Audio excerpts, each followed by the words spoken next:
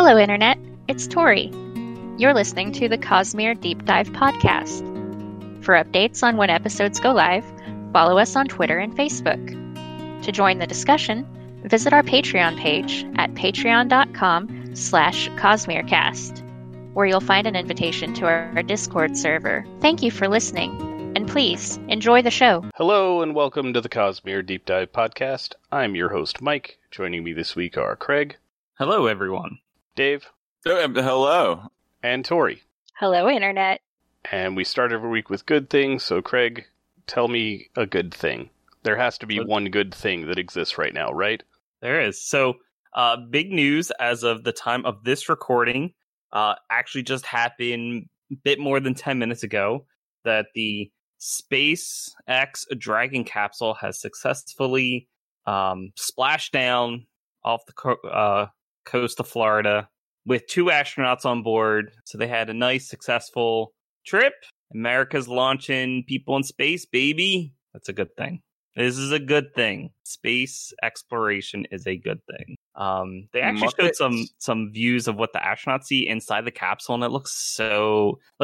I don't know if you guys have seen the inside of the space shuttle and everything, but this looks nice and modern. It's not archaic. So they have the Dragon capsule is pretty cool. So hopefully they can do some good things with it, and we'll have to see where it goes. But it was a success. They did the thing, and everyone listening to this in the future is that's old news. But it's a good thing right now. Well, I watched the Dragon launch live several.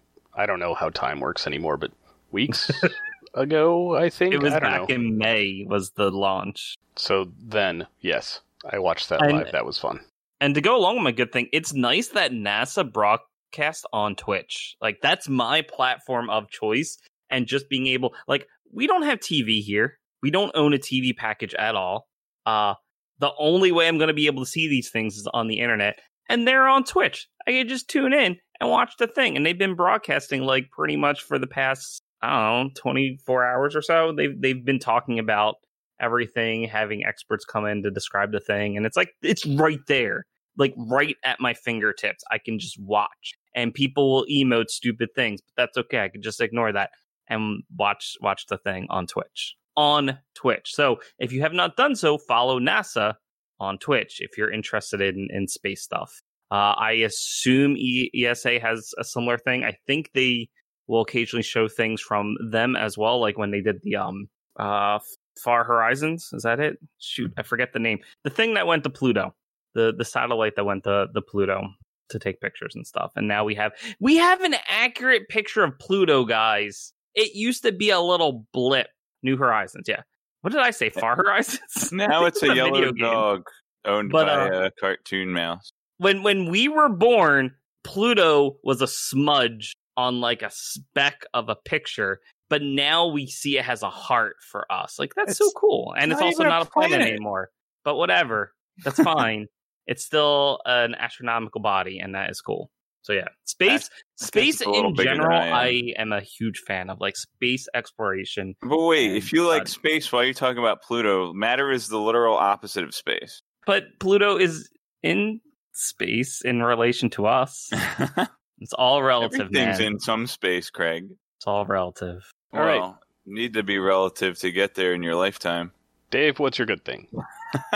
My good thing is the latest Windows 10 update. I'm just kidding. My good thing...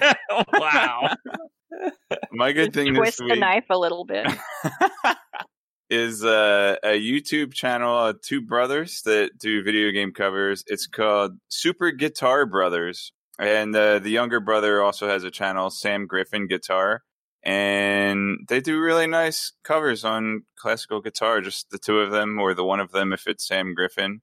I think I first found out about them because they were part of a compilation album I heard on Spotify. I want to say it was Chronicles of Time Chrono Trigger remix album or something like that. But yeah, really nice covers of video game music. If you like the classical guitar, no plugs, just their mugs, their guitars. That's another thing I didn't realize would happen as a kid. Good video game cover music. I didn't even think that would be a thing when I was a kid. Yeah, you don't even have to bring up the password screen on Faxanadu to hear the best version of your favorite song. But anyway, Super Guitar Heroes, Super Guitar Brothers, or Super Guitar Bros, they just released a 30-plus minute medley of Ocarina of Time, just classical guitar duet. Pretty nice. I will second your good thing there. I also like those guys. They're really good, and they do great covers. Validation. Neat. My favorite Tori validation was my garlic and a pre-peeled garlic good thing. That was my favorite. I tell you, it's life-changing. So my good thing this week is What We Do in the Shadows, specifically the TV show. There's also a movie. The movie's also excellent.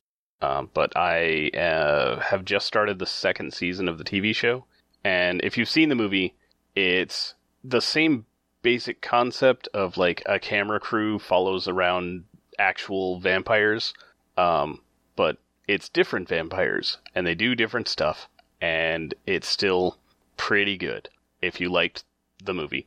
If you didn't like the movie, you will not like the show. It's the same thing, but more.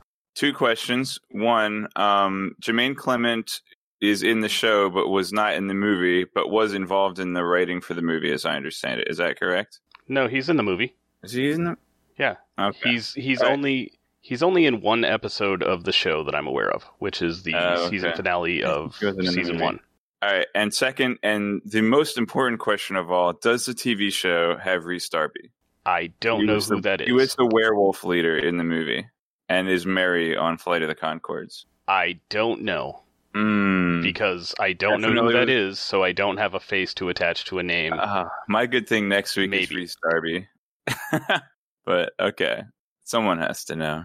Maybe Imbidb knows. But yeah, it follows 3 vampires who live in a house in Staten Island, and their vampiringness.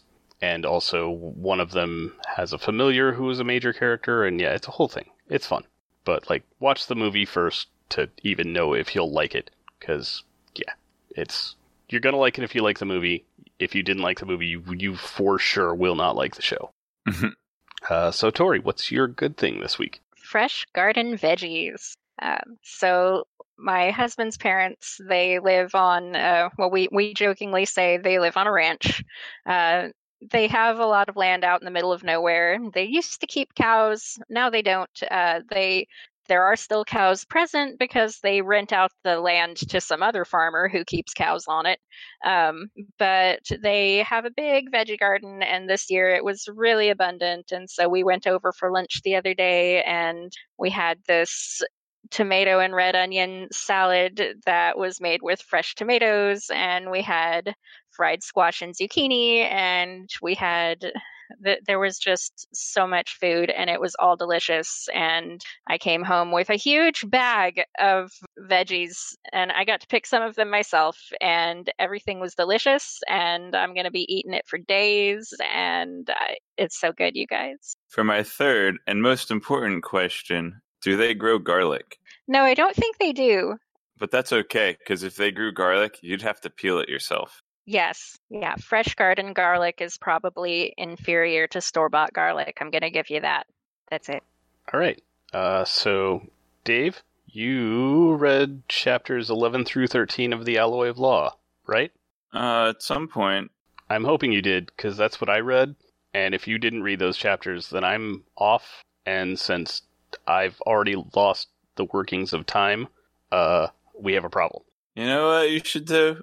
You should just burn cadmium to pass the time. I don't think passing the time is his issue. I think too much time is passed. No one gets that. Speaking of time, I don't have a lot of it today, so let's do this. All right, chapter 11. Don't cough into your hand, Clamps. Miles got some Goldmans. Trell is a something. Wilson Fisk has proverbial iron eyes. What is that bullet point? Oh no, not Steris. End scene. Wow, put a little more enthusiasm in that last bullet point. Oh no, I said it like Steris would say it. Oh no, not Steris. So we have a scene from the perspective of Miles Digdogger, and he is the guy that we thought he was. We figured it out. Everyone figured we did it. I was lucky. So he's talking to the third in command, Clamps, Tarson being second in command. The third in command of his group. Clamps isn't the robot from Futurama. I was a little confused when this guy had actual hands. But one thing's for sure, you shouldn't cough into your hands like Clamps did. You should cough into your elbow pit. Not that it bothered Miles at all. Well, yeah, I mean, Miles has like infinite HP, so it doesn't really matter to him. Because he's got gold mines. All right. And I think Trell is like his deity or something. I don't remember. Okay, so in game terms, Miles regens 200% of his max HP every turn. Well, it's more like 1,000 because it's 10 times as much as regular health. No, it's 10 times as much as he fills. As he fills, that's true. And he's probably not filling 100%. I guess he could fill 100%.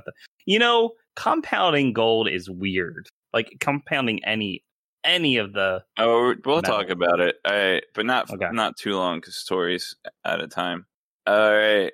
It's relevant to the book, who's though. Trell? Trell is like his deity or something, right? They talk about Trellism or something. Yeah. Who that? So back in, I want to say Final Empire, I think Sazed, one of the religions... Trellides? Huh? I was one of Sazed's No, guys. it's not related to Trellides. One of we know Sazed's it. religions that he tries to hawk on, I think Kelsier. Someone correct me if I'm wrong here, because I don't remember who. Because he did his religions to a number of people, but one of them was Trellism. Trellism.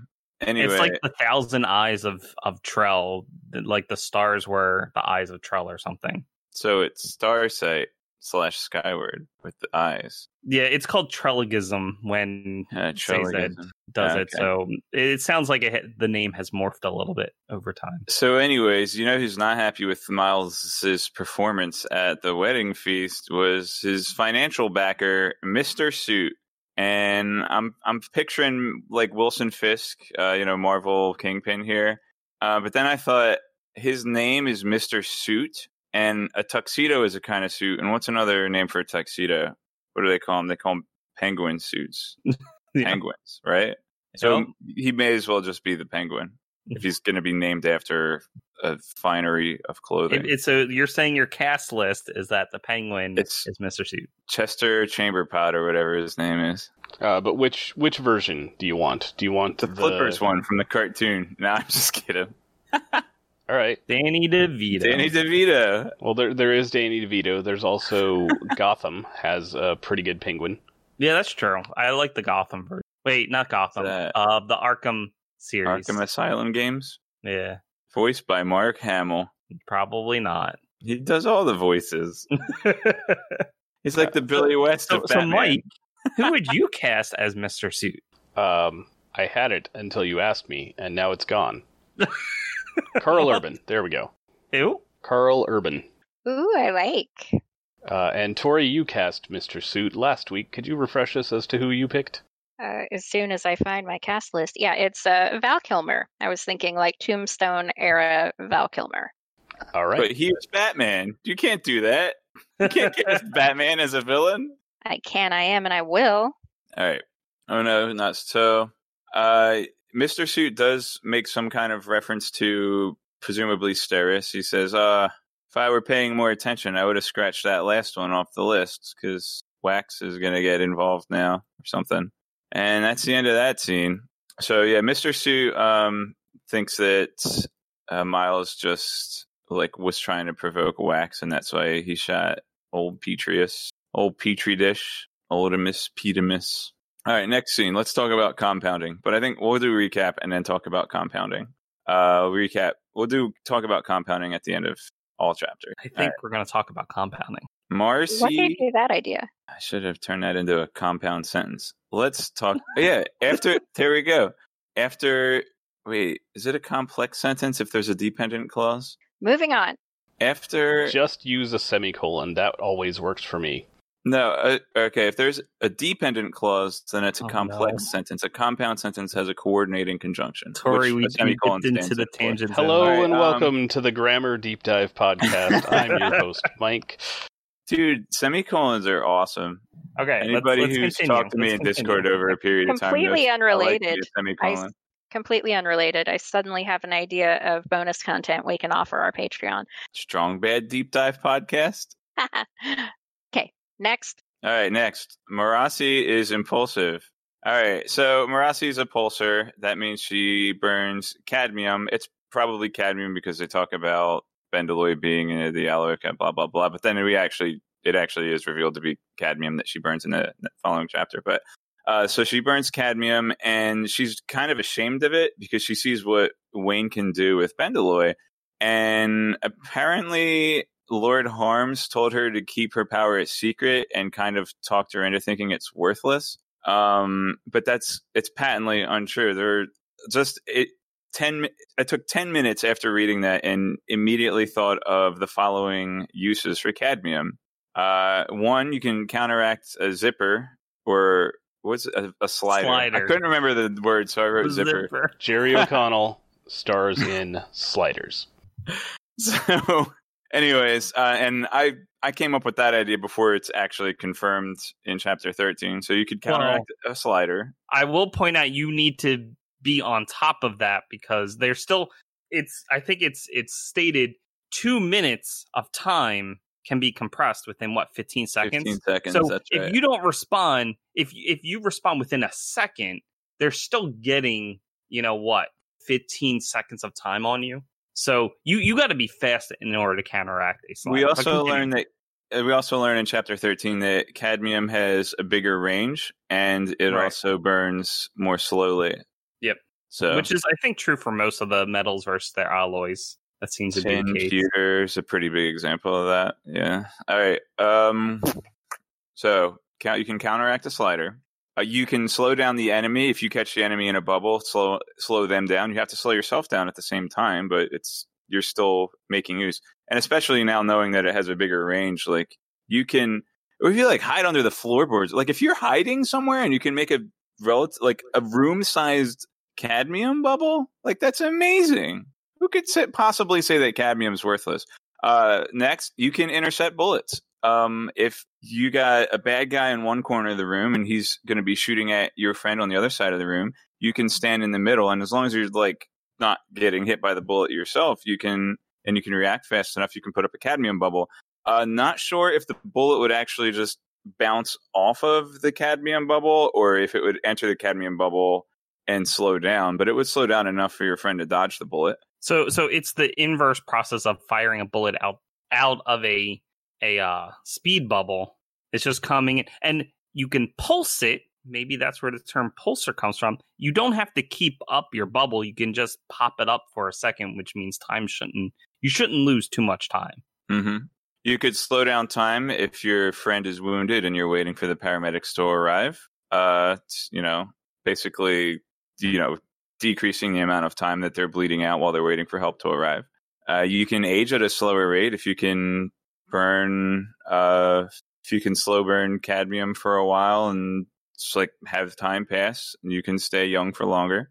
You can stay up late, if you have an assignment that you have to go out on the beat at 3 a.m. and if I stay up that late, I'm going to be tired. You burn cadmium past the day and you won't get tired. Or if you're staking out, if you're outside of, if you have a sting operation going on. There's a problem with that one.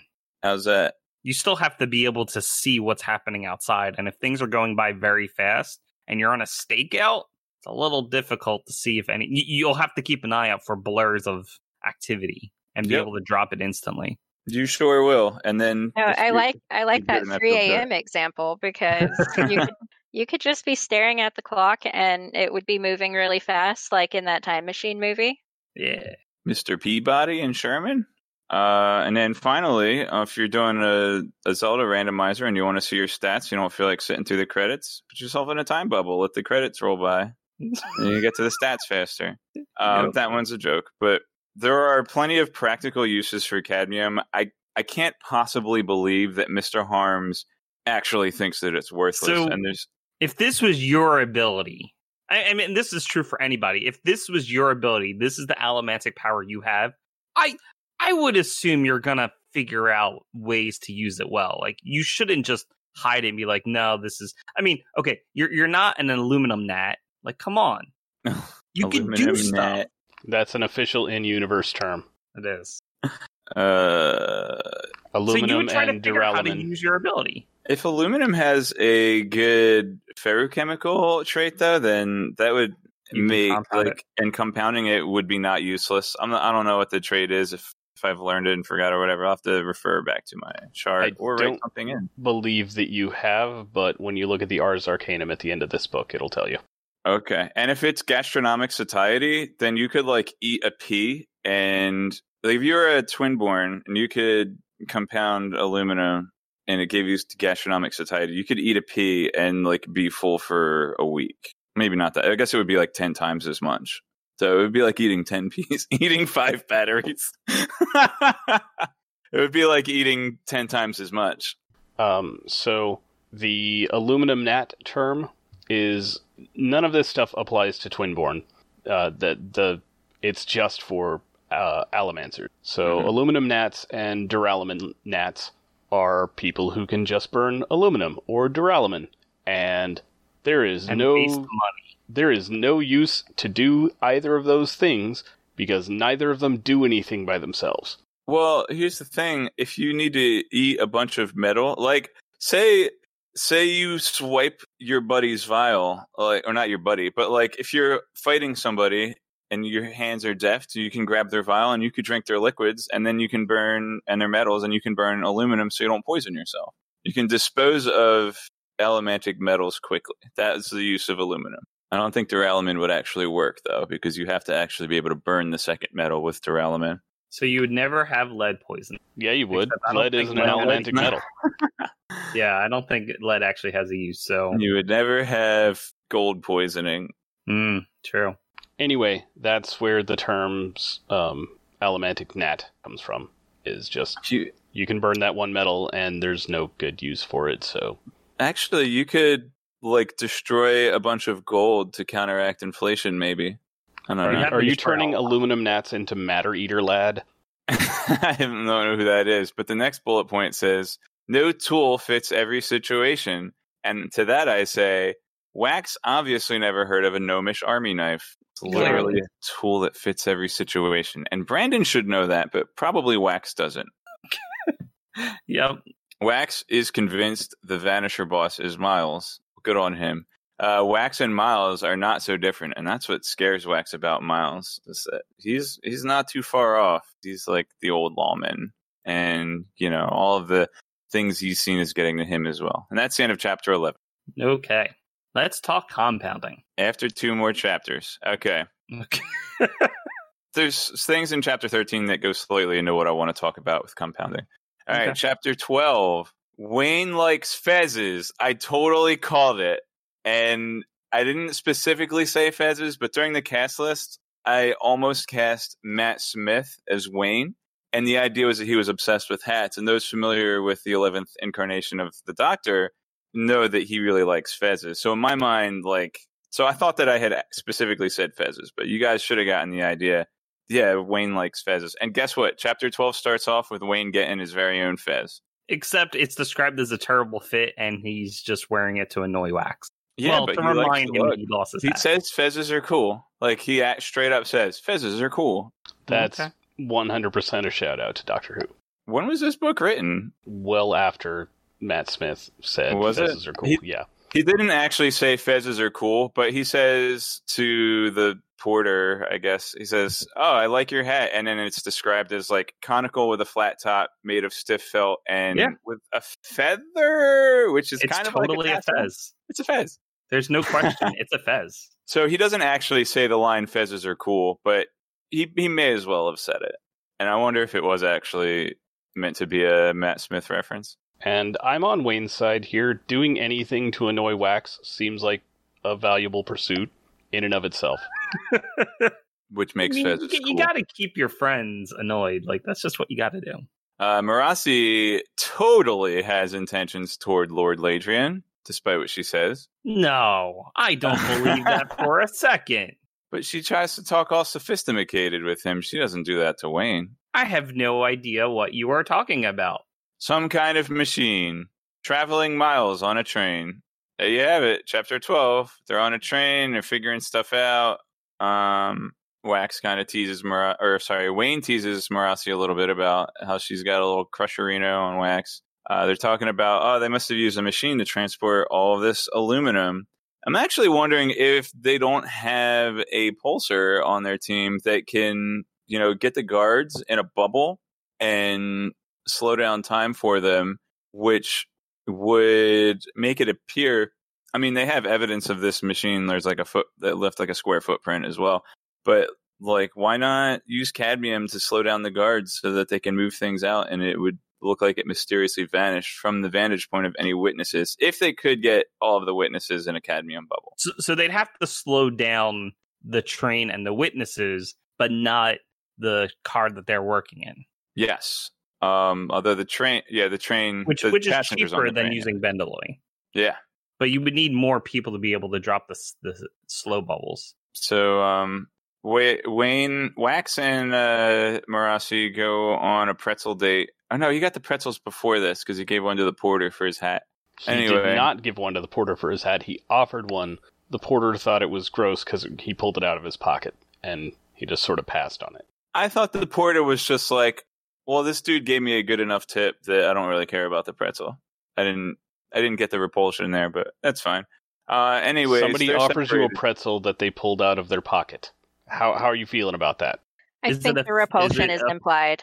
Is it a pretzel from Philly? Because if so, I'm taking that. Is it more than a day old? If it's a fresh pretzel, like if it got baked within the last hour, then I would totally take that pretzel. I hear that. It's been in someone's pocket. Can you guys tell we're from Philly? I don't care. It's a pocket pretzel. Wayne's pocket. Just brush it off. It's fine. You guys obviously have never been to Philly. They haven't. They don't. You guys apparently have never worn clothes with pockets. Oh yeah, I'm with Craig. Just brush it off so it's got a little lint on it. That's just extra fiber. It's fine. All right, I no longer ever want to go to Philly. Gotcha. We don't do that. It's just saying it's that good. Yeah, we only put pork roll in our pockets. Yep, Philly is off my list of places to visit. Speaking of which, you guys know that scene in Trading Places where Dan Aykroyd pulls out the steak from his whatever Santa suit he was wearing? Ugh. It was like salmon, and he ate it through his beard, which was great. That was disgusting. So that's great, but a freshly baked Philly soft pretzel is invalid because it was in somebody's pocket. Yep, that's what we're saying. It's not like Wayne is a kangaroo. Like, if it came out of a kangaroo's pocket, that would be pretty gross. Dave, they don't understand. They just don't. When they come visit us, they'll understand. The question is, Craig, do they have water ice to dip the pretzel in? I think they call it Italian ice, and it is an inferior product. Mike calls it a snow cone, but that's something completely different. As far as I can tell from your description, you're talking about a snow cone. See, the ice in a snow cone is a lot bigger. Right. So, a water ice is more flavor than it is ice, whereas a snow cone is like ice with a small hint of flavor, and the chunks of ice are bigger.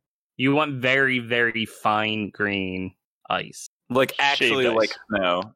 That's Shaved the funny thing is, water ice has more of a snow-like texture than a snow cone does. That's funny. I've had snow cones made of shaved ice. I've also had snow cones made of crushed ice. The shaved is better, but it's still a snow cone. One time at work, it was snowing, and the restaurant was really slow. So my manager went outside, got snow off the ground, and put it in the little paper cone cups we use for water. And he filled them up with snow and poured grenadine on them, and made water ice for everybody. Or snow cones. No, those were snow cones. So there's the other thing. Water ice is the ice actually tastes like the thing, the flavor. You actually get the flavor. With a snow cone, it's it's ice with flavor on it, whereas water ice is flavored ice. So they put the flavor in before they make the ice? I don't know how they make it. It's magic. Okay. They probably have to burn Bendalloy or something. I don't know. All right, next chapter. Any questions about chapter 2? Oh, yeah, so Wax and Wayne and Marasi are all separated. So Wax is by himself, and Miles shows up in corners. I mean, Wax is like, that's right. He's not going to go into hiding. He's used to being on the hunt because he's an old wall keeper. And that's the end of chapter 12. So just about Wax and Miles about to face off. So I enjoyed a Wayne POV here because it gave us a very Breeze-like part of a chapter, because he pays attention to people in ways that like Wax or Marassi don't. Yeah, I really like his whole I pay attention to accents and inflections and voice shtick thing. I like it a lot. That's his area. But yeah, and like you said, he's the people guy, and Wax is like the material details guy. Yep. Unlike Psych, where Sean is both and Gus is just the encyclopedia. And then Marassi is the stats nerd. Marassi is the Gus. Gus knows things and also has the super sniffer. And that's what he brings to the table. Gus knows things and Sean knows stuff. Yes. So if something can be determined by either reading someone, like their facial expressions, their tone of voice, that sort of thing, Sean will do that. Or if it's something he could have learned in the first week of literally any entry-level job, Sean also does that. Gus does the rest of it. When you actually have to look up something on the internet, Gus has already done that. All right. Chapter 13? I think so. Train... Yeah. I mean, we did get a little bit of a hint of what Wayne's type of girl is. Yeah, I think we're going to her house after Chapter 13. All right. Chapter 13, Train Rooftop Gunfight. Miles gets shot in the eye, but Sabretooths the wound immediately. Hold on. What? We got a Western-themed book taking place in the Old West, and we have trains. You gotta have a rooftop battle. Yeah, I think it's in the bylaws. The alloy of bylaws. Yep. And Miles almost says alloy of law in this chapter. He comes so close, but didn't commit. It's like, come on, say the thing. Oh, I didn't say the thing. It's like the alloy of orderliness or something like that. I don't know. He says something like he's almost wants to say alloy of law, but Brandon didn't want to be that cheesy. No, that was the original title of the book, but some editor out there was like, hang on, this is a better book title right here. Alrighty. So Miles gets shot in the eye, Sabretooth. That's the mutant from X-Men. He has healing powers like Wolverine.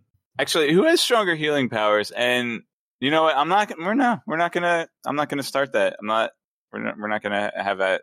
We're not gonna have comics debates here. Well, you can have it on our Discord. I have the answer to that if you need it later. You can post it in Discord. That way people have to visit our Patreon page to get a Discord link. You don't have to donate, but you visit the Patreon page. There's a Discord link, and then you can see Mike's discourse about whose healing powers are stronger, Wolverine or Sabretooth. Patreon.com/Patreon.com/CosmereCast. All right, next bullet point. Wax can't defeat Miles until he has time to plan. So it's almost like he has to go back to his Batcave and work out a plan on how to take him down. Because he's got 1,000,000 hit points. Miles jams a knife up his sleeve. Not the long way. Perpendicularly. Literally. Wax falls off the train. It's a good thing the tracks are straight here. And then curved immediately after. And then Wayne says, you need to get Miles' metal mines off him. Let's talk about compounding. Broad education. And finally, to the Renette Cave. Chapter 13. Okay. So what do you want to talk about first? Are you going to tell us about the bullet points, or what's up? Yeah. So, as at the end of Chapter 12, we know there's about to be a train fight. And Miles has a bajillion hit points, which they were just talking about in Chapter 11, how you can compound the gold. Wax realizes that he can't just kind of brute force it. He has to shake off Miles first, and then plan somehow to take him down. Miles knocks Wax off the train top, and he uses steel pushing on the rails to catch up to the train. And I buy this if the tracks are straight for the length that Wax needs to catch up to the train. I think if the tracks bend here, there's no way he's staying on track to catch up to the. Well, why not? Because he'll have too much momentum tangent to the curve, and he wouldn't be able to adjust simply by steel pushing straight away from him. He won't be able to get an angle. Like a train can stay on the tracks because it has the normal force of the tracks pushing against its wheels. If he goes on top of the tracks, he only has to push on one of the rails in order to turn. He's not. He's floating above the tracks. He's not skidding along the tracks. I thought you were talking about when he catches back up to the train. Yeah, he's catching back up to the train. He has one downward force so that he can hover above the tracks, and then he's got one on an angle behind him to push him forward. So the downward force and the downward portion of the back angle force is counteracted by gravity. So his vertical velocity is 0. His horizontal velocity is just the horizontal portion of the steel pushing on the angle behind him. He would have too much momentum especially because he has to be going faster than the train also, remember. So he's got too much momentum. So if the track bends, there's no way that he can counteract his momentum. Dave, I don't think you're thinking third dimensionally. No, seriously though. I feel like if he sees a curve coming up, there's only motion in up to two dimensions. If you see the curve is, for example, if you see the tracks are going to curve left, you just push on the right rail behind you, which will push you over to the left. I guess you could adjust slightly because you have to do it there's two proactively. Rails, right? Yeah, so he'd be cutting the corner a little bit. I guess it could work, but I think seems unlikely. Like maybe. Okay. Because he could actually unless if there's an inside curve, yes, but not if there's an outside curve. Because he's only steel pushing on one rail, right? There's 2 rails. I don't think they have a third rail in these times because the trains are actually like coal powered or steam powered. Yeah. So there are 2 rails. He's hovering over one rail. If that rail is on the inside, then he can push on the outside rail to make the turn. However, if the rail he's sliding over is on the outside of the curve, I don't think he can. He would have to land to readjust and like physically move his body. Yeah, and he'd somehow have to stop his faster than train speed. I think we just need to trust that Wax knows how to handle his ability and can. Probably. If he needs to be in a certain location, he can get there because it just works. He's been doing this for. He probably hasn't. Yeah, he's probably done the train thing, and maybe he might even know which way the track curves. Right. Right. I don't know, but in any case, if the track is straight, then I believe it. I'll give it a pass. If the track is straight or he's on the inside rail of a curve. All right. Can I bring up my issues with the top of the train fight? Absolutely. First off, Wax has goggles. We've seen him wear them. He's got them on the front cover of the book, Dave. All right, just real quick. I'm starting to get that Wax might be on the right. However, I am completely justified in thinking Wayne was on the right at the time I made that claim. I mean, I can see your argument. I don't necessarily agree. All right, move on, Mike. Anyway, Wax should be wearing his goggles on top of the train because there's a lot of wind. You get dust in your eyes. It sucks. Does he currently have his goggles on him, though? Why wouldn't he have brought them? He's getting on a train to potentially get into a fight with Miles. He's not expecting Miles. I don't think that was the plan. He's definitely not expecting Miles going into this train ride. Then he has never read a story ever. Was he wearing his goggles at the time that his library was blown up? I think so. He definitely had them in that scene. If he wasn't, then that would be a good reason not to have brought them along because they'd have got blown up. So my interpretation is that the goggles are for when he's sciencing, and since he's just investigating and not sciencing, he does not have his goggles on him. So you're saying that Brandon Sanderson follows the Michael Bay school of showing how smart people are? Goggles equal smart? Or glasses. Yeah. Like that literally, watch any Michael Bay movie. He had a reason to be wearing goggles. He was doing chemicals, and that stuff burns the eyes. You're gonna wear goggles, but he doesn't need it when he's not busy doing chemistry. But literally watch any Michael Bay movie. He casts models as his actors. I know. And in order to make anyone actually look smart, he just has them wear glasses. It's the dumbest thing. Okay. Michael Bay is a bad director, is what I'm saying. So back on topic, I don't think Wax would have his goggles on him because he only uses it when he's actually doing some chemistry. And when he's fighting on top of a train, if he were thinking. Next, they really shouldn't be able to have a conversation. It should be way too loud. Like, they shouldn't be able to hear each other, basically. I think it depends on how fast the train is traveling. Like, if we're talking the equivalent of 60 miles per hour or 100 kilometers per hour for our non-United States folks, yeah, agreed. But if they're only going, I don't know, a quarter of that, you could probably have a conversation. I'm guessing they're going faster than 15 miles an hour, but probably not more than like 40. 15 miles an hour! So roughly a quarter to a half of the numbers I said. So I think it's possible if they're shouting, and it also depends on how far back they are from the engine, which it seems like they're not close to the engine. I mean, they're all over the train. They are. I don't know. I think we all have to watch Back to the Future 3 for when they're doing stuff on the train and see what that is like in terms of the sound that can be traveled. Why don't we instead watch that one episode of Archer that has a train top fight? I don't know how accurate that is. All right, Dave, what's next? Let's talk about compounding. Let's talk about compounding. So the way they describe compounding, the way that Wax is explaining it, you first have to ferrochemically charge the gold in this case, and then you have to burn it, and you get like a 10-to-1 ratio of the amount of health that you've stored. Is that correct? It's an approximation, but yes. Well, not the exact numbers, but that's how it works. You store it, and then you burn it, and you get a greater amount. Yeah. Functionally, it gives you an infinite ferrochemical store of that attribute. No. How? No. How infinite? So infinite you because you can keep doing it forever until you run out of the metal, but why would you run out of the metal? Okay, you're jumping ahead. You have ahead, to keep eating it. Yeah, but it's like a flake at a time, dude. Guys, yeah. Dave is just asking about how it actually works, in which case you store the ferrochemical ability inside a metal and then you burn said metal. And because you're burning it, it releases much more of the stored attribute.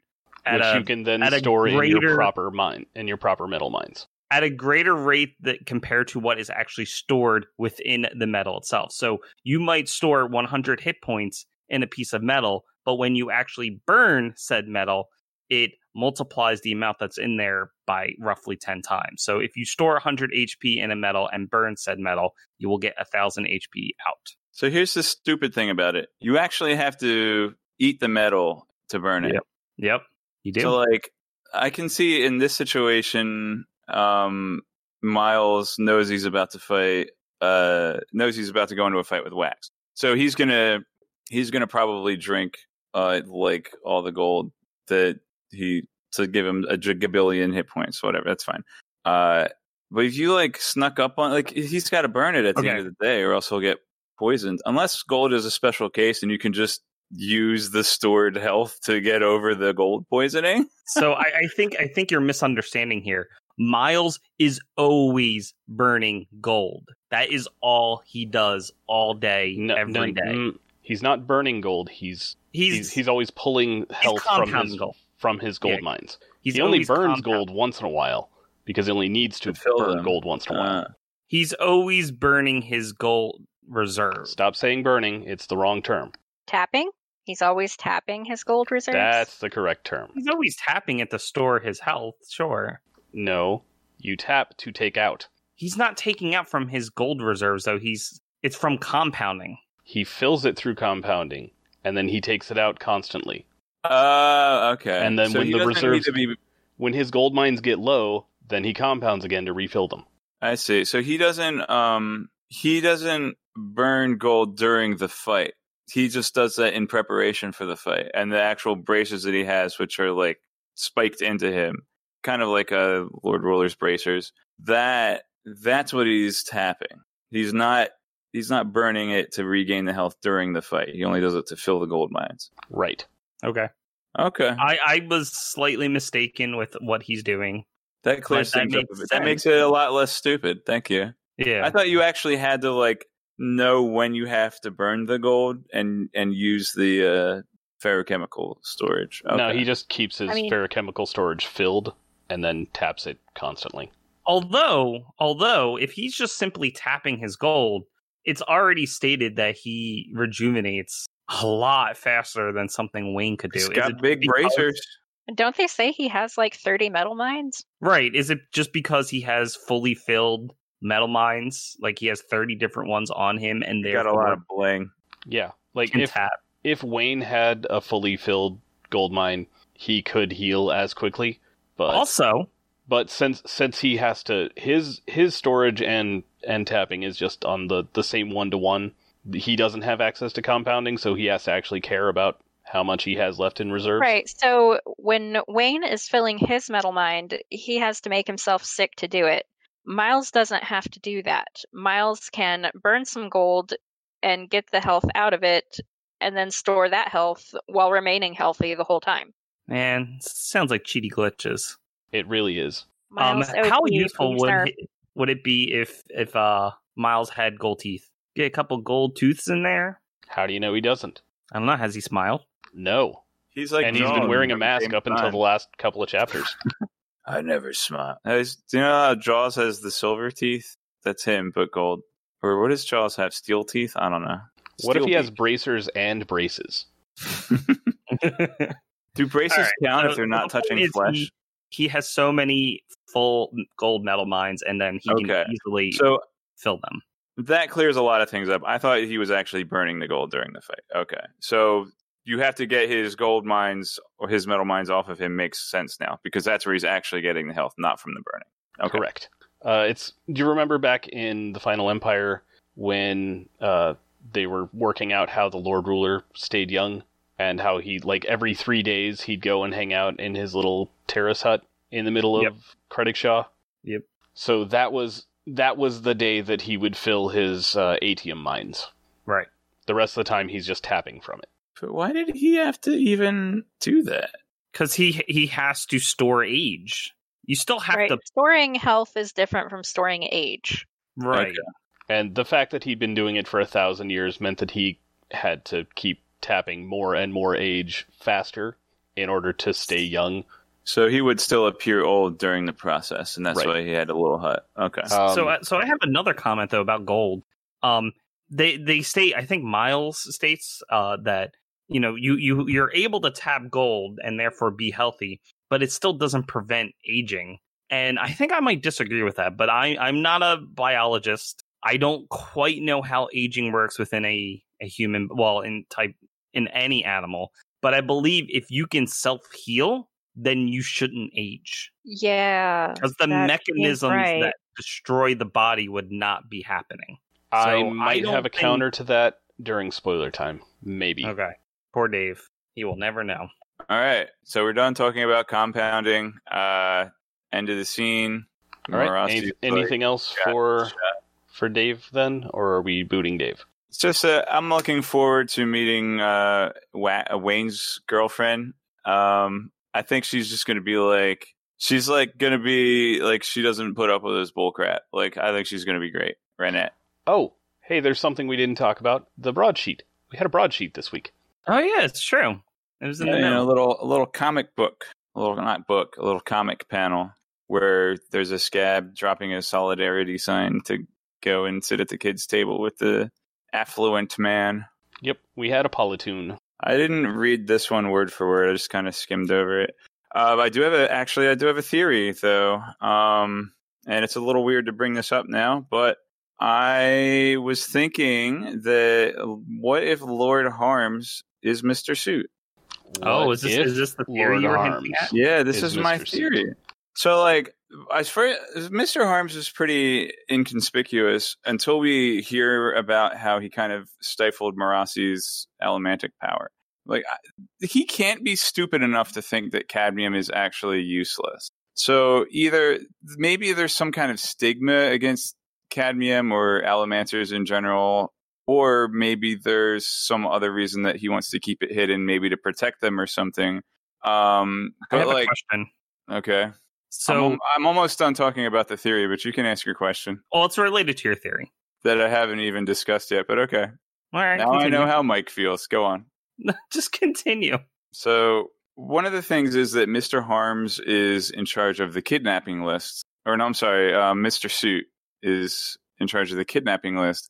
And At this point, Steris and Marasi are the only ones that were kidnapped that were not known Allomancers. So how did Mr. Suit know they were Allomancers? Well, Mr. Harms. There's the other situation where Mr. Suit apparently knows how Miles reacted during the wedding scene.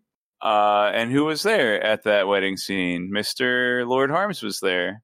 And it's kind of interesting because his daughters are both kidnap targets. So either like maybe he's done putting up with Steris's like strictness or something, but that's probably not it. Like he probably still loves her and cares about her. Maybe he's having her kidnapped so he can bring her in on like the true family business, right? We also know that Lord Harms and House Harms has a lot of money. That's why Steris is supposed to marry Waxillium, because they have the money, but not the notoriety that House Ladrian has. So either like maybe he's kidnapping Steris to bring her into the family business, or maybe this is a bit of a stretch here, but maybe it's not actually Lord Harms, but maybe a Kandra took over Lord Harms, and that is Mr. Suit. There were like kind of hints that maybe there are Kandra in the broadsheets, and you'd have to take that with a grain of salt, but it's possible. No. Any questions? Right. I do have a Everything question, in yes. the broadsheets is true. Absolutely. You can always believe the broadsheets. Cars are a terrible menace, and carriages are the future. All right, I do have a question. What then would be the purpose in Lord Harms making Wax promise to bring Steris back? Good question. Lord Harms was expecting the butler to kill him the next day. So, he didn't really think much of it, because he's like, well, Wax is going to be out of the way tomorrow anyway. It doesn't matter. Wait, was he though? Because Mr. Suit seemed a little... Mr. Suit knows about the bomb. Mr. He Suit figured Wax would get away with it. Like, No. he would survive. Mr. Suit did not seem surprised that Wax survived. Is that true? I don't recall that. I think that Mr. Suit expected Wax to get blown up by his butler. Miles didn't expect Wax to get blown up in the old hideout. Correct. That's true. Maybe the same is true of Mr. Suit, but I didn't get that vibe. Maybe I need to reread it. Clamps expected Wax to get blown up in the old hideout. Yep. Right. And he promised as such. And Miles knew did not. better. Yeah, that's sort of what happened. I think it's more like Mr. Suit was expected Miles to take care of it, but was not necessarily surprised so much as thinking there was a history there that's making Miles be different. But I'm kind of wondering why you guys all cast people as Mr. Suit. Because we knew he was about to pop up. Yeah, because he showed up in these chapters, so now we need somebody to play him. I guess if it's the same guy, they could still get two different actors for him. Or we were providing you with a clever ruse. To be honest, I don't remember if any of you cast Lord Harms. For the record, I have changed who I casted as Hoyd every single book. What? On purpose. Just to annoy me. Not to annoy you. You're but the Wayne of this podcast. I think I only cast Hoyd in Way of Kings, because that's the only book he has a real showing in. Right. I still like my David Tennant choice, though, I think. For my Hoyd, I think that would be my more permanent choice. But I'm going to ignore the whole cast list thing and just assume that Mr. Harms is Lord Suit. Okay. We should get rid of Dave, because we're now north of an hour, and Tori does have a time limit this week. So, go away, Dave. Bye, Dave. Bye, Dave. Bye, Dave. Dave's gone. Play the thing. This concludes the spoiler-free section of our podcast. If you are, as I am, reading along for the first time, we recommend that you stop listening now, as the following will contain spoilers for not only this book, but for other Cosmere books as well. There may also be general spoilers from any other source material. Spoilers begin now. All right. What do we have to talk about for these chapters? Allomancer Jack interacting with some Koloss and making them all civilized and such. I do believe that's the exact text from the beginning of the Allomancer Jack short story, too. So what makes the Allomancer Jack short story, though, is... I forget the guy's name, but the guy who's actually editing... The commentary from story? the Terraceman. Yes, he's because I'll be honest, I did not want to read that short story, but then when I started it and there was all these little side comments and stuff, I'm like, okay, this is good. Because Right. the broadsheets, I hate reading the Allomancer Jack sections because it's just the sort of like, look at me show these uncivilized brutes what for. But, whatever. It's Well, I it's mean, a gentleman adventurer thing. Yeah, that's very much how Victorian literature was written. I'm a big fan of Victorian literature because you guys might not know, but Tory is short for Victoria. So my mom was always pushing Victorian stuff on me. And but yeah, I love those gentleman adventurer stories, and this Allomancer Jack is very much in that vein. Nice. Henderwin Yeah, I can is appreciate the what it's name, going for. according to Filmite. I just didn't care for it when it's in the broadsheets, but in the short story, thumbs up. Okay, so my rebuttal potentially to Craig's argument that tapping health should keep you young is that magical healing in the Cosmere is based on your cognitive identity, right? Yes. And cognitively, you're getting older, and certain things should be happening. Like subconsciously, that. Whether your healing should prevent that or not, from like a purely scientific standpoint, because it's based on your cognitive identity, I think you still age. I think that's a good point. I will say that if Miles assumed he wouldn't age, then he probably would not do so. But because he feels like, and because it seems to be common knowledge that health doesn't stop you from aging, like you said, then your body's just going to naturally age. I think that's a pretty good point. All right. Do we have anything else spoilery for this section aside from Mr. Suit is Wax's uncle, which we've already talked about? Dave is super close, though. He's looking at someone who is in the nobility, who has some connections. Missing the point, but I think he'll get there in the end. Wax's sister, also still alive, still around, and part of the Set, which is a group name we don't even know about yet. I think it gets dropped at the end of this book. Yeah. And there's a third person who went on that trip and was supposed to have been killed, which is Mr. Suit's wife, that we still haven't seen anything about it. The Lost Metal. Maybe. I don't know. Maybe she actually did die. Like, maybe she wasn't in on it and they killed her. She knew too much. Okay, well, I have nothing spoilery about this section aside from what you mentioned. Yeah, not really anything spoilery, but when Wayne is having that conversation with Marcy about how she's not really his type, and she says, although she is very attractive in the cloud area, I just find that is hilarious. You guys. So you like that description of Wayne about Marcy? That one took me a little bit to decipher what exactly he was talking about, because I thought he talked about curves already. Well, he was talking about in the hips and probably maybe the butt, I don't know. And then the cloud area is the bosom.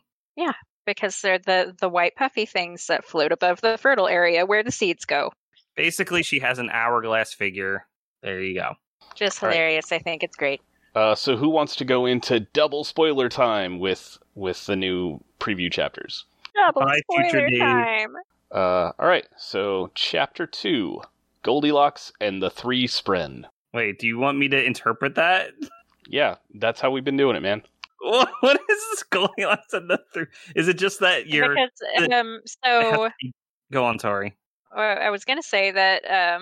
that's when we're theorizing about the 3 different Bondsmith Spren, but I want to say that we're nowhere near there. No. I know what this is. This is the sphere, the gemstone, has to be just right for the Spren to come inspect it and maybe live in it. Not too full, not too empty, just right. Yep. 70%. Yep. Syl somehow knew the glowing tall man with facial brands would get noticed. Can she see the future? Okay, that's sarcasm. She is very smart. It's smart. She's so smart. Syl is right. Also, always true. Syl's always right. You gotta tell her so. The floaty ones are called Shanae Im. That's the name of it's like translated to heavenly. Oh, those ones of the heaven, which is essentially their similar Windrunner of the fused order, whatever we're calling them. Yeah, well, we finally got like their proper name for themselves. So the Windrunner type ones are those ones of the heavens. Although we only know that they fly, we don't know if they can also do, was it cohesion? Adhesion.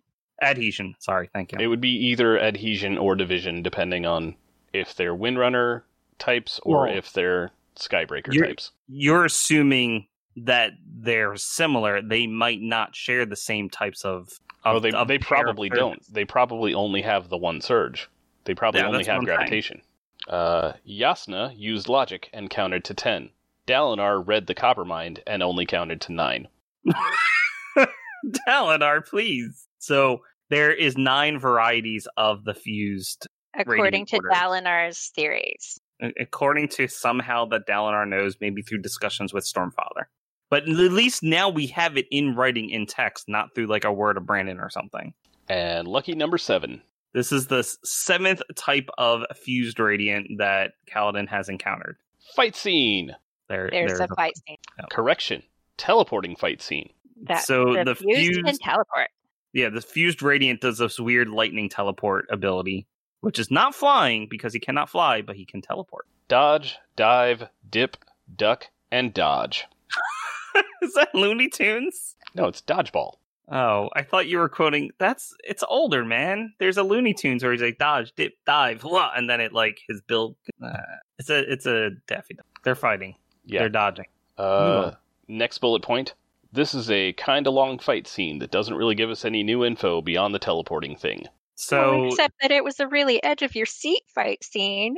It's showing that this fuse is able to counter Kaladin much more effectively than probably in the past. The other radiant types. I need a term for it. The fused? Yeah, I guess. The fused are specifically the ones that can use basically surges. Right. So yeah, we have a term for that. All right, next bullet point. Line about cops not chasing you if you go too fast from Tokyo Drift. Parentheses, I'm so happy to get to talk about Tokyo Drift again, end parentheses. I don't know. Kaladin can, in order to get away from the teleporting fused, he just makes himself go really, really fast. He drifts? He can just go faster than the fused can teleport to follow him. Which is pretty impressive considering they're using lightning, which is the speed of light. He's probably not breaking the speed of light. The fact that he can see the thing moving means that it's not going the speed of light. Correct. It has a maximum speed, and he can go faster if he multiple lashes himself. Yeah. Creepy threat. I think that's what the fuse tells Kaladin, right? About how it's like, You'll see me out of the corner of your eye or something. Yep, and since he... Good luck sleeping. Since he, for sure wrecked him this fight. Kaladin only got away because he can get away. He did not win the fight. So, this ties into one of the things I wanted to briefly mention, but I have a thought that Radiant Orders counter certain fuse. So, while Kaladin's probably really good at fighting the Heavenly Ones, he's probably not good at this type, and you need something like an Edge Dancer to counter the lightning teleport dudes. Or maybe even someone like Yasna, who's an Elsecaller. I believe there's certain natural counters. It's sort of like a rock, paper, scissors thing with the fused and the radiants. So you're suggesting that the radiants can just use their surge better than the fused can, and so that's the counter? Maybe. I'm not 100% certain that's how it's set up. But at least from the way Kaladin was discussing, this is the first fuse that has really given him some problems. So maybe this one is just set up to be able to counter Windrunners. That's just the way they're able to use their ability, and they know how to fight Windrunners. Maybe that's the case. So it's the fuse that are countering certain types of radiants. Therefore, you have to bring in a different radiant who they're not used to fighting, and they can naturally counter them. So in the rock, paper, scissors elemental Pokemon type battle, teleportation beats flying. Yeah, and I think since Yasna is so good at teleportation, since she can just else call, I think she would naturally be able to counter Lightning Dude, because she can turn the lightning into not lightning. Or maybe it's something like you need a Stone Ward who can just sort of stand there and take it and dish it back at the same time. Yeah. Next up. Would that it were so simple. Then explain that this is a Hail Caesar reference because, despite it being a Coen Brothers movie starring Josh Brolin, nobody saw it. I don't know. Because you haven't seen Hail Caesar. I have, actually. I just only once, though. Huh. Yeah. I legit didn't think anybody had seen it because, I mean, why would you? It's just a Coen Brothers movie starring Josh Brolin. I have seen it. I don't remember it, but I have seen it. Yeah, it wasn't their best work. Anyway, no, Kaladin gives a line that is almost identical to that, but yeah, doesn't matter. Yeah. Okay. Now we have a 3-star break in the chapter where we switch POVs to Shallan. I mean Radiant. I mean Vale is trying to get kidnapped, I guess. So it looks like Shallan she's is trying- having all this multiple personality stuff going on. Yeah, she But- still is. It's a lot more cohesive than what was going on in Oathbringer. So I think this is definitely a sign of improvement for her. Right, she has each of her aspects has a different strength, and she's actually utilizing that strength and doesn't need to wait to become that identity. She's easily swapping between her identities. And I also had a thought that, I mean, you're going to see it as you continue with the bullet points. Shallan's personality and her identity seems deeper than Vale and Radiance. Like, they seem to come and bubble up to the surface, but Shallan sort of has to struggle to get to the surface. But rather than saying that it's covered up and deeper, I think it's by her own choosing because of her past and what has happened. And instead, Radiant and Vale are sort of like her guards to Shallan's personality. Like, they're the ones you see on the surface that can deal with things day to day, and they're sort of protecting Shallan's overall identity. I can get behind that. Like, again, I think that she's definitely in like a much better place mentally than she was in Oathbringer, because she isn't suppressing Shallan anymore. Yeah. Like, Shallan is still there. Shallan still makes decisions instead of in Oathbringer when it was all Vale all the time, or all Radiant all the time, or 300 people at once all the time. I think maybe part of that is because of Adolin, since, she married him, and I'm sure he's been pretty good. So maybe that has helped. Yep. All right, next bullet point. Fruit shopping. She's at the market looking for some fruit, sort of. Ko the Face Stealer. What? It's from Avatar. Dave would have gotten it. Yeah. Future Dave will get it eventually. It's on my to-do list of things to rewatch. Basically, Shallan is borrowing someone's face with their consent. Yep. To be a merchant. She set herself up to be like a type of merchant. Yep. Sadeas Warcamp has turned into the Urithiru Black Market. Yeah, pretty much. Although apparently Sadeas is, whatever her name is, Ile. She's doing some outright treasonous stuff, so we know she's not doing anything good with whatever's happening in this. Well, not the marketplace itself, but It seemed to me that all the war camps had become like that, but Sadeas War Camp is worse. Probably because the Sadeas Warcamp was already that, more or less, beforehand. Yeah. Shallan has a running gag with Boots now. Wasn't she like looking at Boots after she walked away from the fruit stand or something? I'm like, Hey, Boots. 100 Boots is 10 tens, and that's terrible. 10-10-tenable? Have you not seen the Lex Luthor stealing pies or cakes? Oh my gosh! thing? Yes, I have. Now I remember that. Oh, it's so good. I can't believe that's a real thing. Paperwork sucks. Let's go gambling. So Vale hates doing paperwork, which is why Shallan can do it when she's actually up on the surface. But Vale just wants to do some gambling, and this is the war camp to do that in, because they allow it. Yep. Shallan / Radiant thinks that like this is a dangerous place for Vale to be because she likes all the things here, so they can't afford to let her have too much control. So they have to be like there and ready to keep her on task. Shallan still has stuff to remember and admit to herself. It's true. She's still hiding something, which is why she sort of hides away. Well, Vale knows, though, and Vale's encouraging her to accept it. Yeah, Vale is sitting back like, hey, why don't we remember the traumatic thing? And Shallan's like, nope. And Shallan goes away, and then Vale has to do the accounts. Well, that'll teach Vale to ever think that again. Finally, good news, everyone. The wine is drugged. Tea's poisoned. Yeah, she got poisoned. She's like, why am I being intoxicated? Wait a minute, this is stronger than expected. And she almost counters it with some Stormlight, but then decides not to. because this was all part of the plan. By the way, she's trying to infiltrate the Sons of Honor at this point. She's trying to get kidnapped by the Sons of Honor. Right.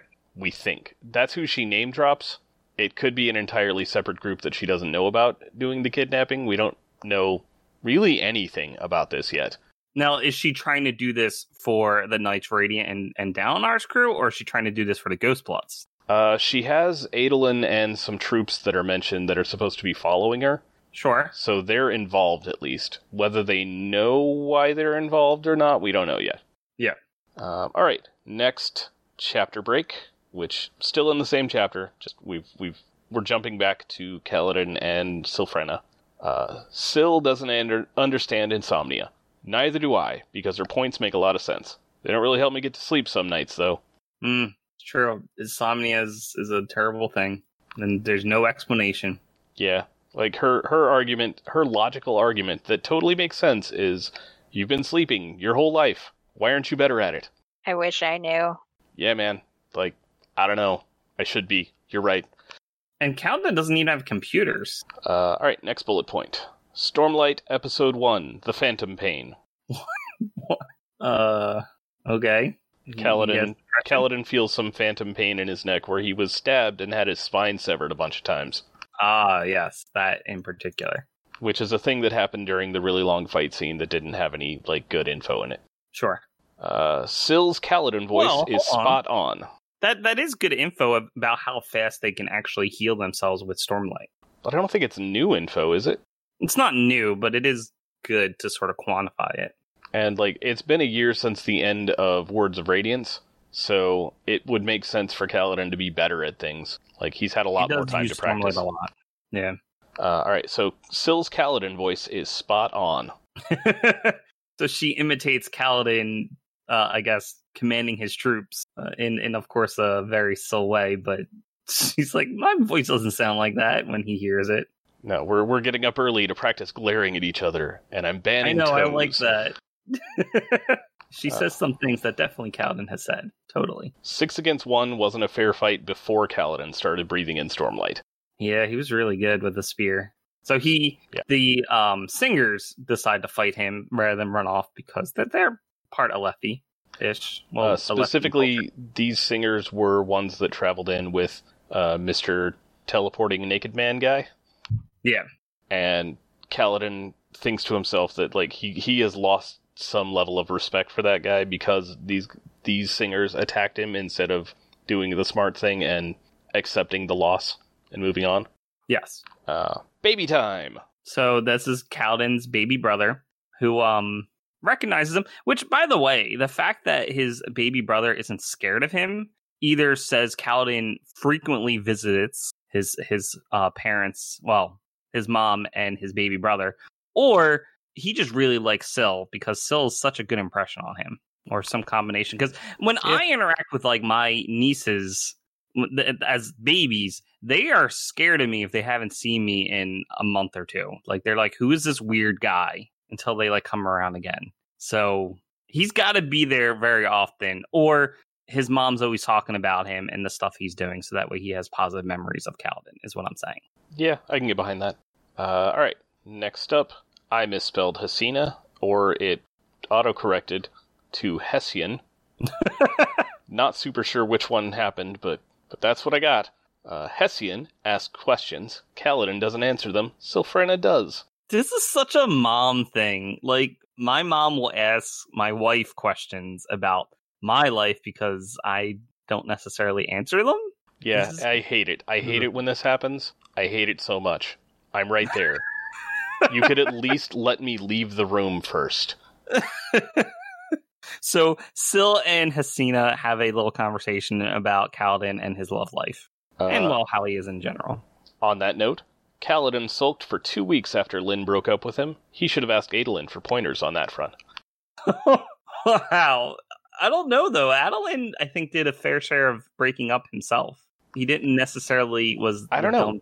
Everyone we saw, it was him getting dumped, and he took it super well.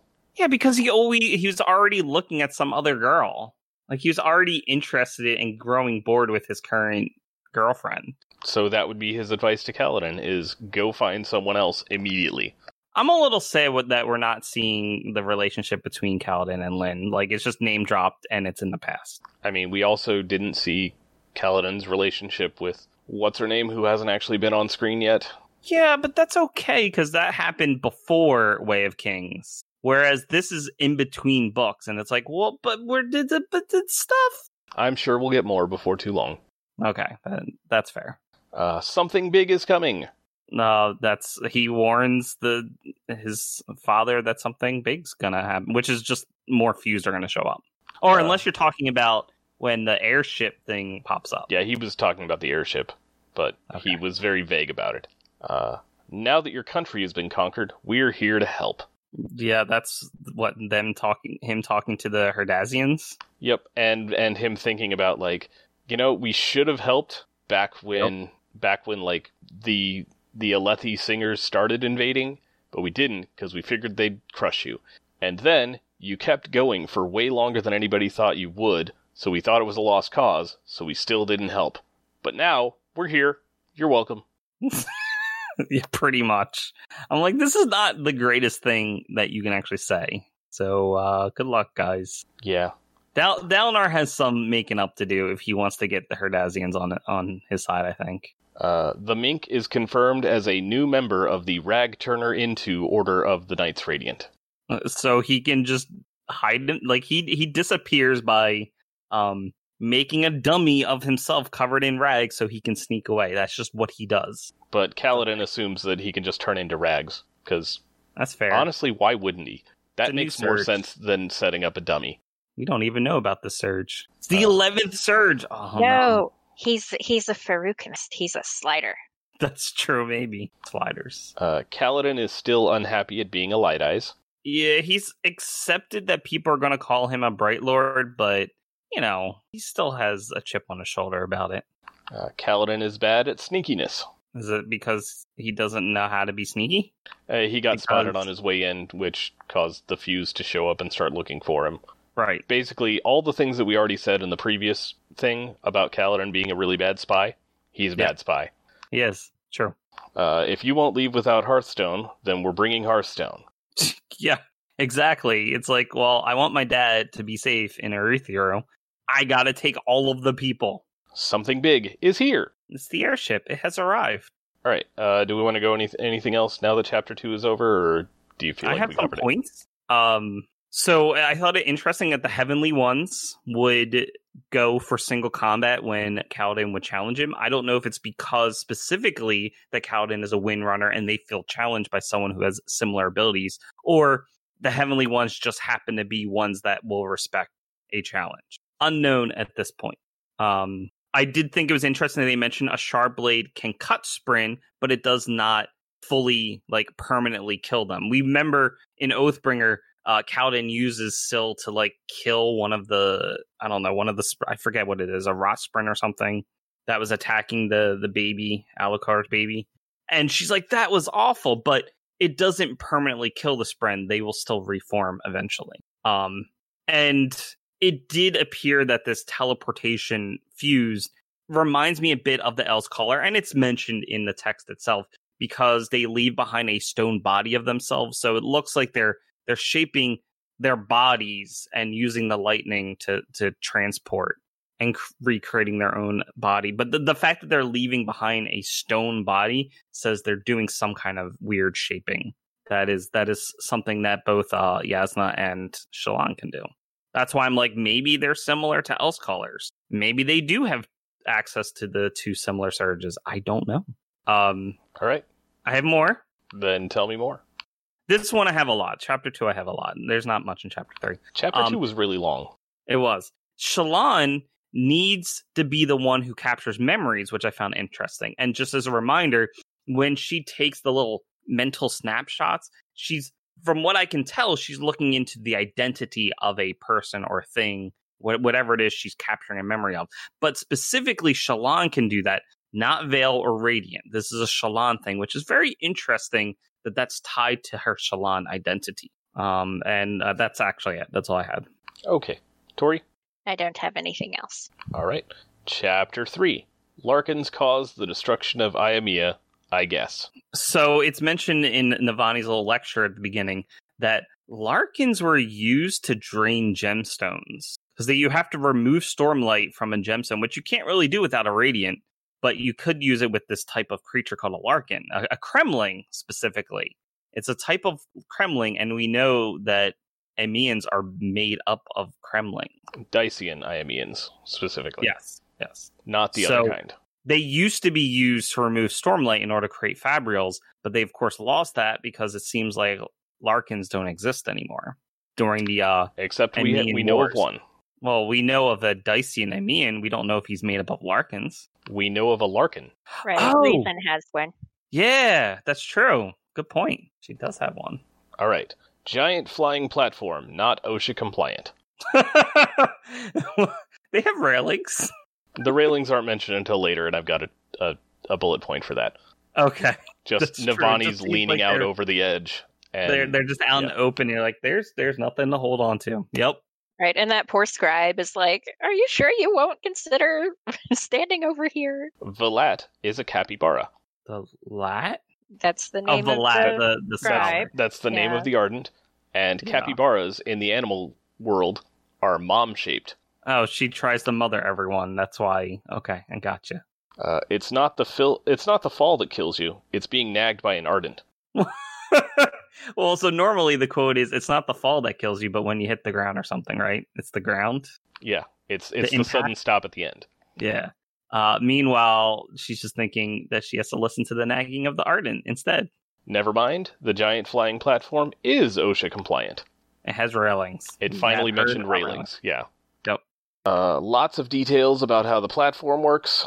Dude, I love this like particular scene, at least in the beginning. Navani is so happy. And especially after we had that prologue and I was just angry, it's nice to see Navani being happy and in her element here. She deserves everything nice and good. It's true. Of course, aluminum is involved. Well, so now that they're aware that aluminum can block span reads, they were sort of able to finagle some way to get this airship is weird. Like, I wouldn't expect it to work this way because I know she was working with floating platforms back in Way of Kings, I think it was. Words of Radiance and into Oathbringer. So this one is working in a similar technology as the span reads, where span reads are actually two gem halves that are they're sort of hold on, I wrote the word, now I'm forgetting it. They are entangled. These are gem halves that are entangled with each other, such that if you affect one, it moves the other. So she has done that with a ton of gemstones that are attached to the platform, which basically makes it fly.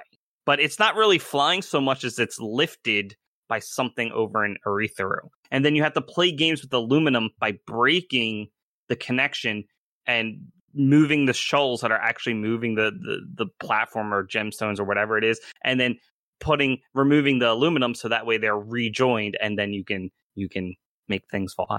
You can keep it moving without having to walk Chulls off of a cliff. Yes, exactly. So, in short, it's because Chulls are moving gemstones that are in Aetheru that the platform is moving. And you play games with aluminum to move which way the direction the Chulls are facing, so you can constantly move the platform and not walk them off a cliff. I believe the Chulls are in the Shattered Plains, but yes, other than that, yes. Sure. I thought it was mentioned it was linked to Aetheru, that's why I said that, but... Well, the Shattered Plains are the best access point to Aetheru, but... That's true. Yeah. Next up, High Marshal Kaladin, Sky Marshal Navani. Is that our titles we're going to use for them? Well, Kaladin is officially a High Marshal. That is his current rank. Yeah. Which is a fun thing because the last High Marshal we knew about was Amaram, and that didn't work out well. Yes. So it's good that Kaladin is recognized as the High Marshal. But it's Navani's boat, so it is Navani's boat. So therefore, she is a Sky Marshal. Yeah. Next up, a dozen Edge Dancers. Yeah, we got a whole group of Edge Dancers that come out. Like, we knew of one. We have a bunch now. All right, It's so been a year. It's been a year.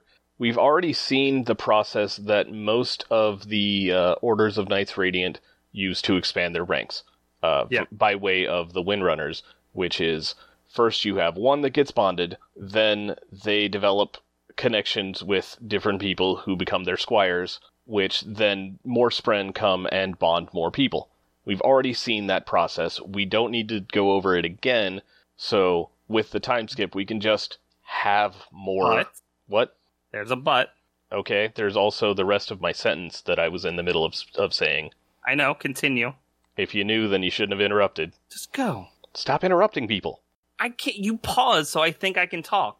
Just go. Seriously, just go. I don't remember the rest of the sentence now. You didn't want to go over how squires form into Radiant.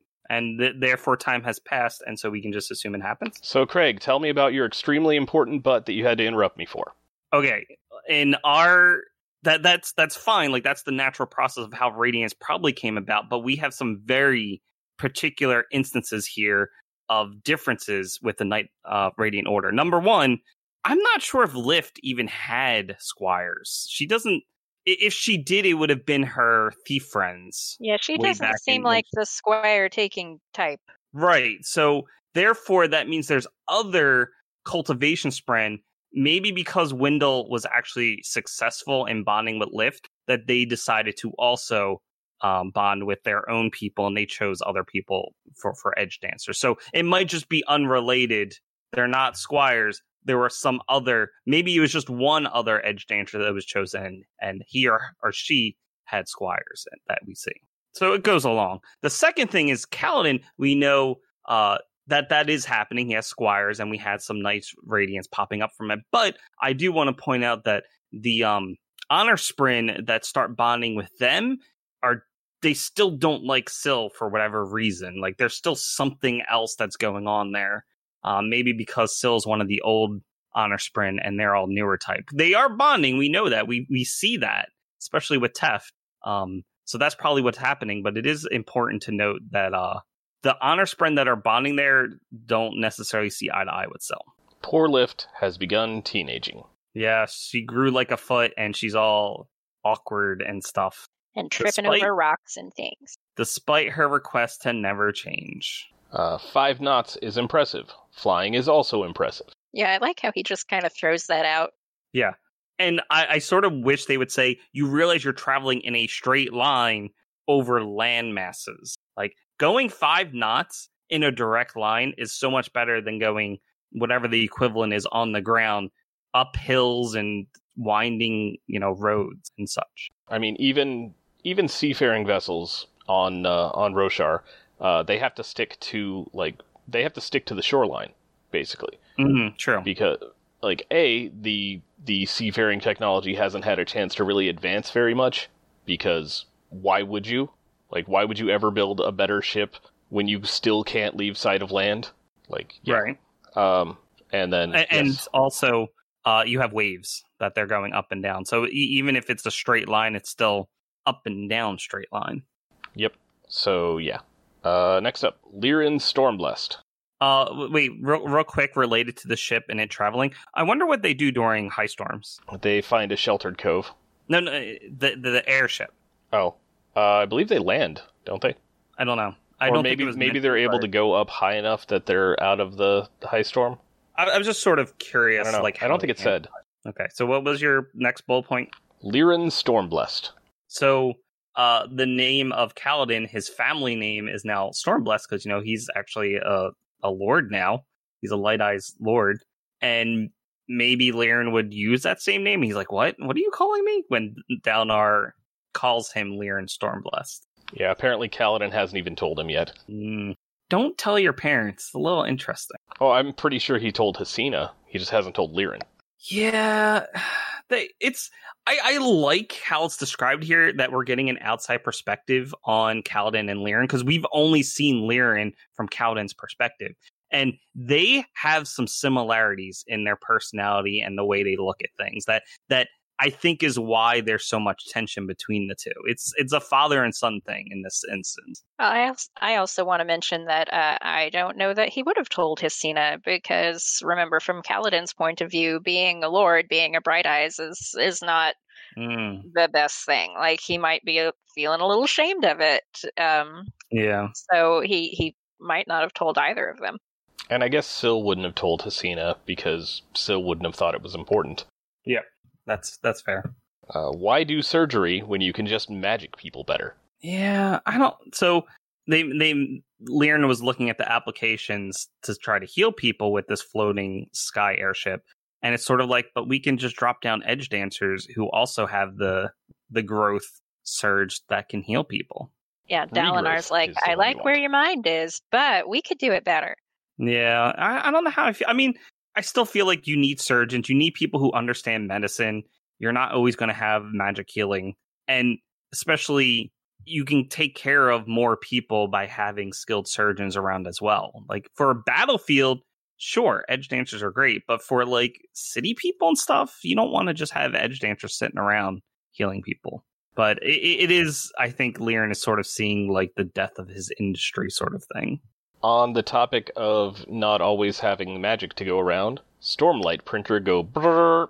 Oh my gosh, that was... he did that? So this is Dalinar fills Kaladin's spheres by doing a little something through the cognitive and maybe even the not spiritual. Not just the spheres, but Kaladin too. That's true. Yeah, he summoned a very, very small perpendicularity for just a moment. That is incredible that Dalinar can just do this now. He's...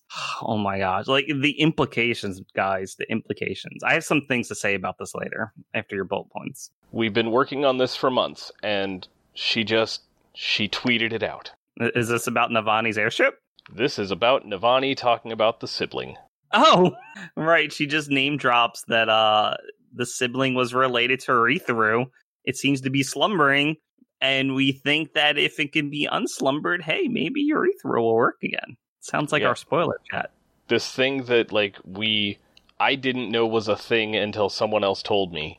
And then I went digging, and there's, no information, so it's all speculation. And then nope, she just says it. Just says it outright. I like how we have the first few chapters here that are sort of confirming all of these theories that were bouncing around. Dalinar gets called out. Which part? Showing up and being like, oh, hey, you're that warlord who totally wrecked my people once. You're that warlord who spent most of his life murdering my people. Yeah. Yep. He says it flat out to Dalinar. Yeah, and but Dalinar's like, yeah, well, we had some differences. And the Mink's like, oh, yeah, see, my Alephi's not good. I thought we were talking about raping and murdering. Yeah.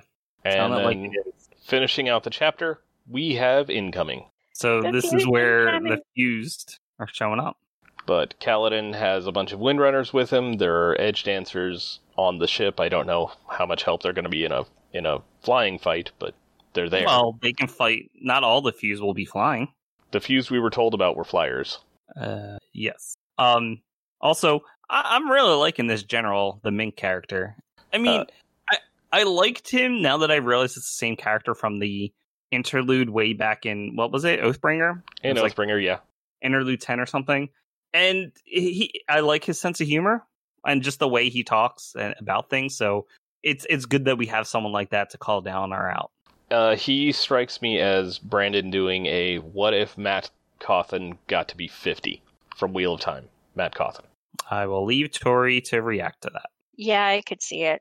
So I have a few things about this chapter. First, can they use Radiance to capture a sprint in a gemstone? I imagine, because it's mentioned that you have to remove the Stormlight from a gem. Can a Radiant do that? I imagine the answer is yes.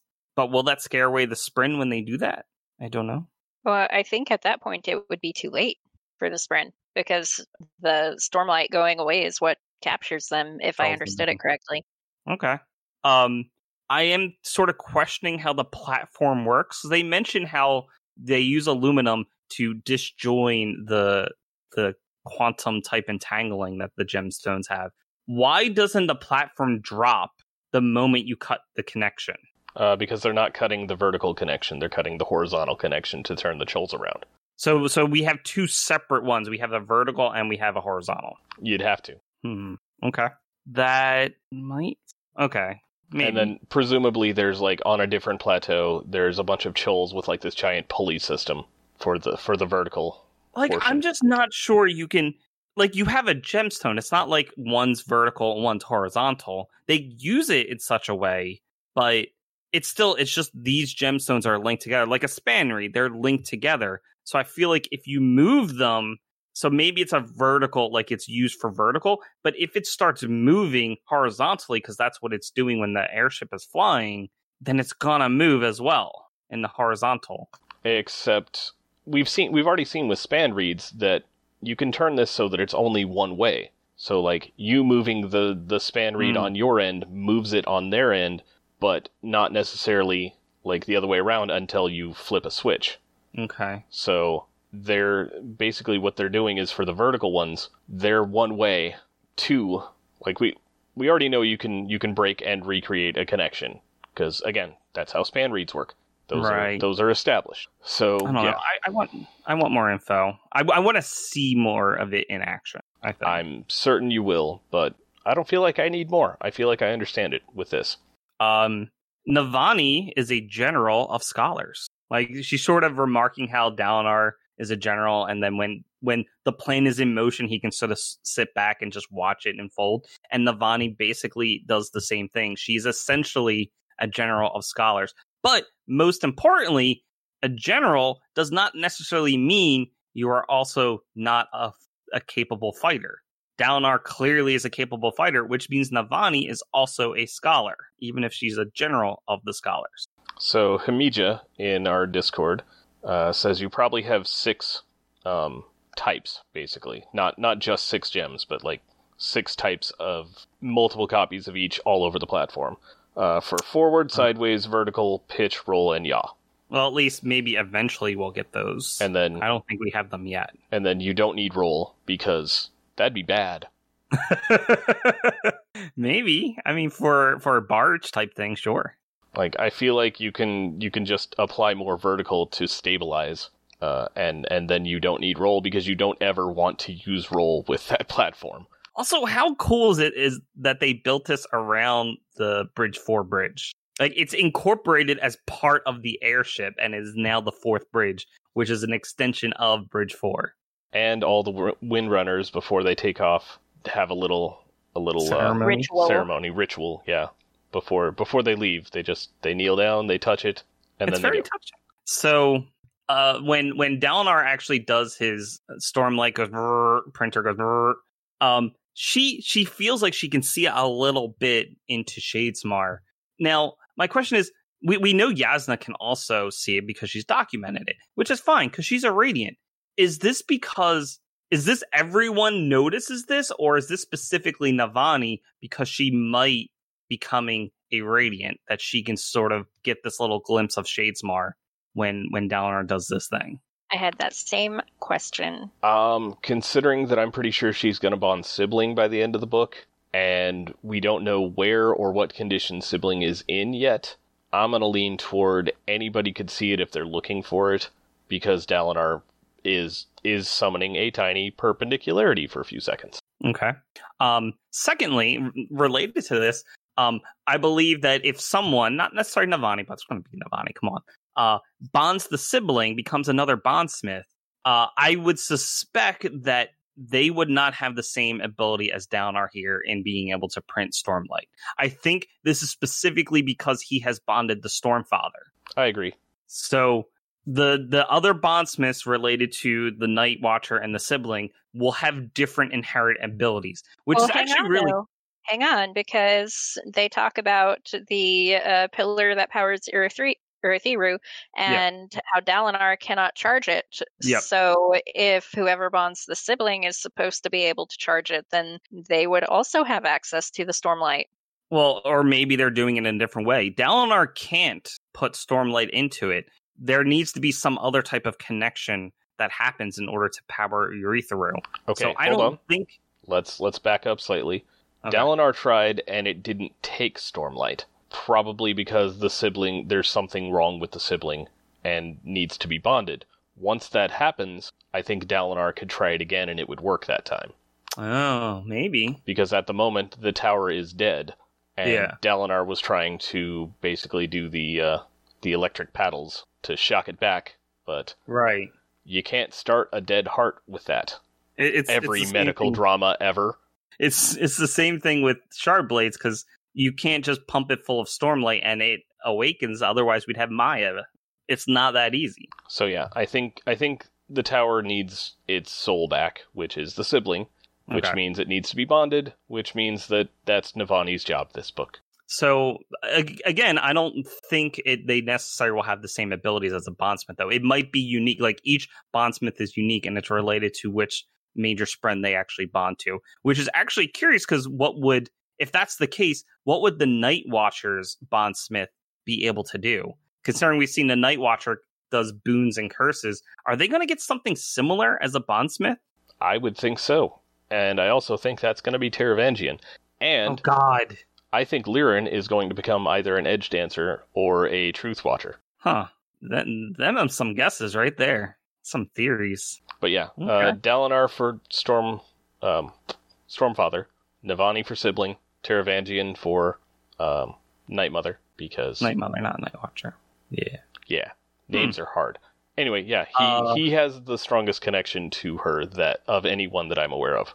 I guess. I mean, except when he went there, he was given his boon he was given his ability from cultivation, not from the Night Mother.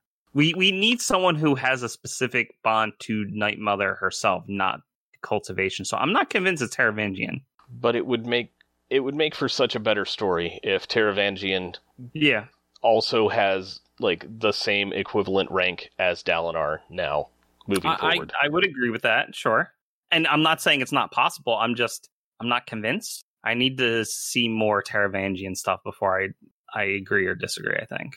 I'd also like to see Dalinar's squires, because I assume he has some at this point, and I have some thoughts as to who that should be.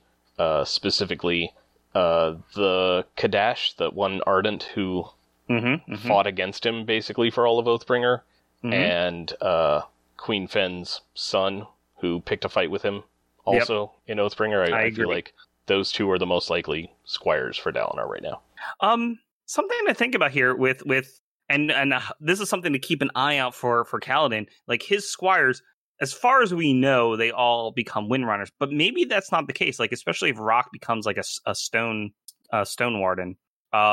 If that's the case, if Navani is a squire to Dalinar, but she ends up, becoming a different, I guess a bondsmith, it would be the same. But yeah, the whole point is, can you have different Knights Radiance as squires to different orders? I think we've at least been told that you can bond with multiple spren, but you won't necessarily be able to do all 5 Aediles, if that's the case. If you dual class. I'm just speculating here.